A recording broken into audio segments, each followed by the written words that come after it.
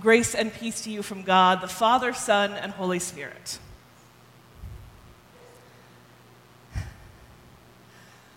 I always knew my grandmother was Grandma Jean. I didn't know how to spell it at first, and I thought it started with a G, and I was kind of confused. But I figured it out eventually, and I knew she was Grandma Jean, and she had been Jean to all of her friends, to all of her family, for all her life. But when I was a little older, I found out she was going through a whole legal process to make that her legal name. Because you see, the name my grandmother had been given at birth was Alma Ethel. It's a lovely name, Alma Ethel, but it was not my grandmother's name. It didn't fit her. It didn't sound like her. Her name was Jean. When she married my grandfather, she took his last name, and she loved being Mrs. Hewitt. She loved being his wife, Mrs. Jean Hewitt. Names have always been interesting to me, I think because my own name also has some history. My mom, Jean's granddaughter, she was named Catherine Kim when she was born. But you may know that she has never, ever gone by Catherine. If she comes and visits, she's always Kim. My mom has been Kim her whole life, and when she married, she changed her name, keeping her maiden name as her middle. She became Kim Hewitt Saunders. And then, some years later, she had a daughter, me. While she had never borne the name Catherine, she still liked it, and she chose to give it to me, her daughter. She changed the spelling to a spelling that's less common, actually. Nobody ever guesses my spelling of my name first. But it was a spelling that would, it turns out, fit me perfectly. I have always been Catherine. Never Katie, never Kathy, never Kitty, rarely ever Cat. My name is Catherine, spelled in a somewhat unique way, but a way that fits me perfectly. When I married, I had already gotten a graduate degree under my maiden name and could not see myself losing it entirely. So I chose a slightly more difficult path and became Catherine Saunders Allen. My name doesn't fit in a lot of places, but it is mine, and it is beloved to me. It tells the story of who I am, my connection to my mother, my connection to my husband, even my connection to my grandmother, who rejected her first name and ended up beginning the process of naming me long before I was ever thought of. Names are important. What we call one another means something. Our names help us identify who we are. They fit us like a well-worn pair of jeans. And when they don't fit us, they feel uncomfortable. I can promise you, if someone called me Kitty, I would be very uncomfortable. Throughout our lives, our names may change. We may change to a shortening, a simplification, our middle name, change our last name, have a new nickname that fits us just right. But whatever those names are, they are important. They shape us. They help us see ourselves. They give us meaning and help us make meaning in our life. Names, as important as they are not the only words we use as labels for ourselves.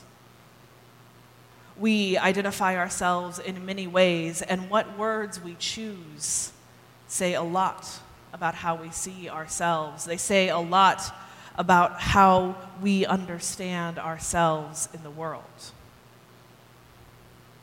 Our labels in relation to our families, I know the work of choosing your grandparent name when your first grandchild is born, or letting your grandchildren choose for you and getting named after a Nepalese dumpling.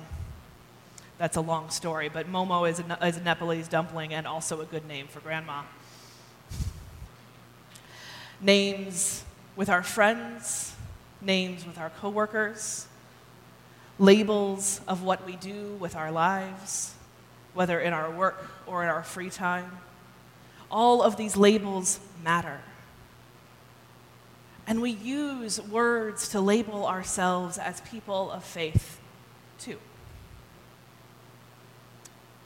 I grew up with a church and an understanding that the labels that were most important were the labels that called out our need for salvation.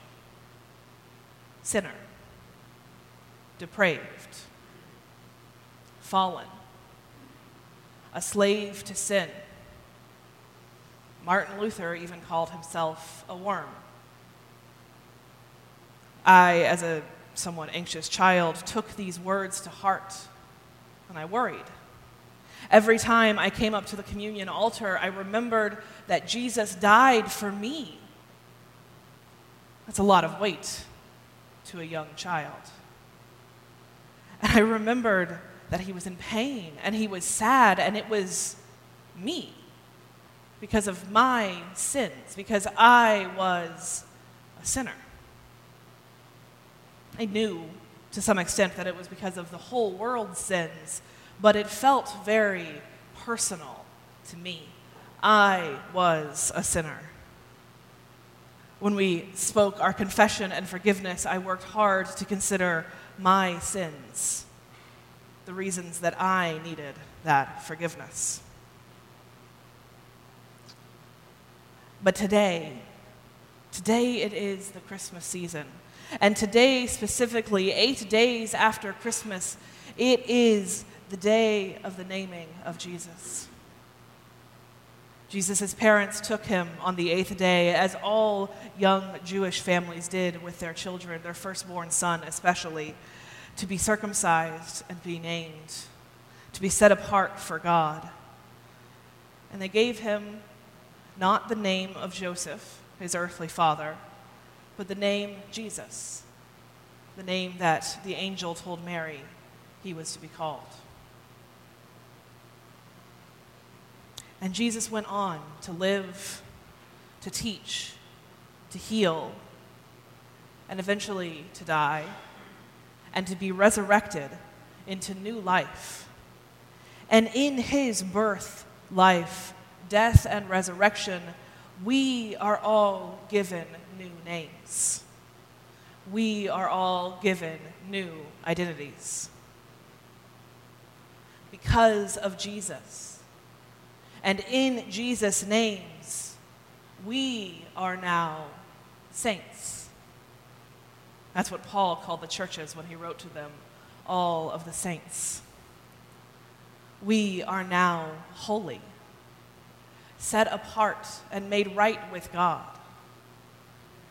We are called God's children, adopted into the family so we can call God Father. We are blessed, blessed with God's presence and blessed with God's love. We have been crowned with glory and honor. I'm not saying we aren't still sinners. In this time we are both. Still sinners even while we are saints. Still struggling even while we are held in our salvation.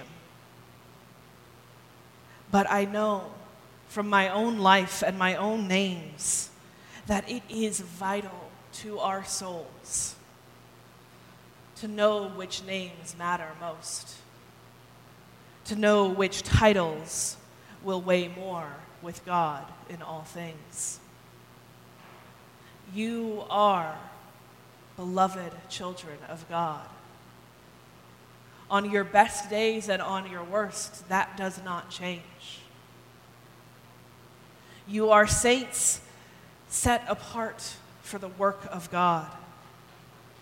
You are blessed. Jesus received his first name when he was born, but he too was given many names, called many things.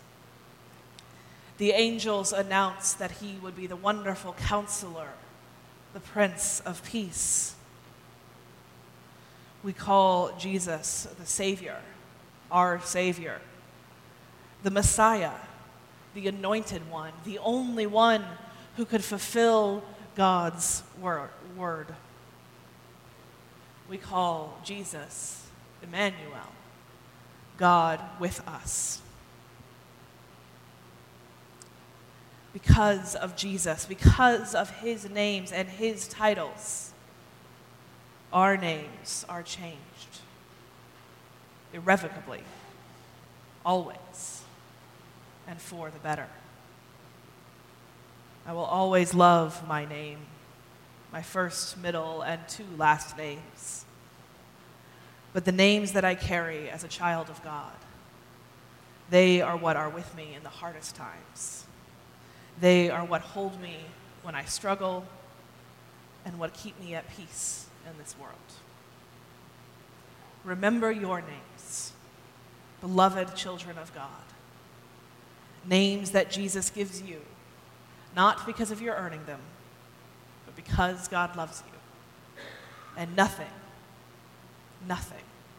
can ever change that. Amen.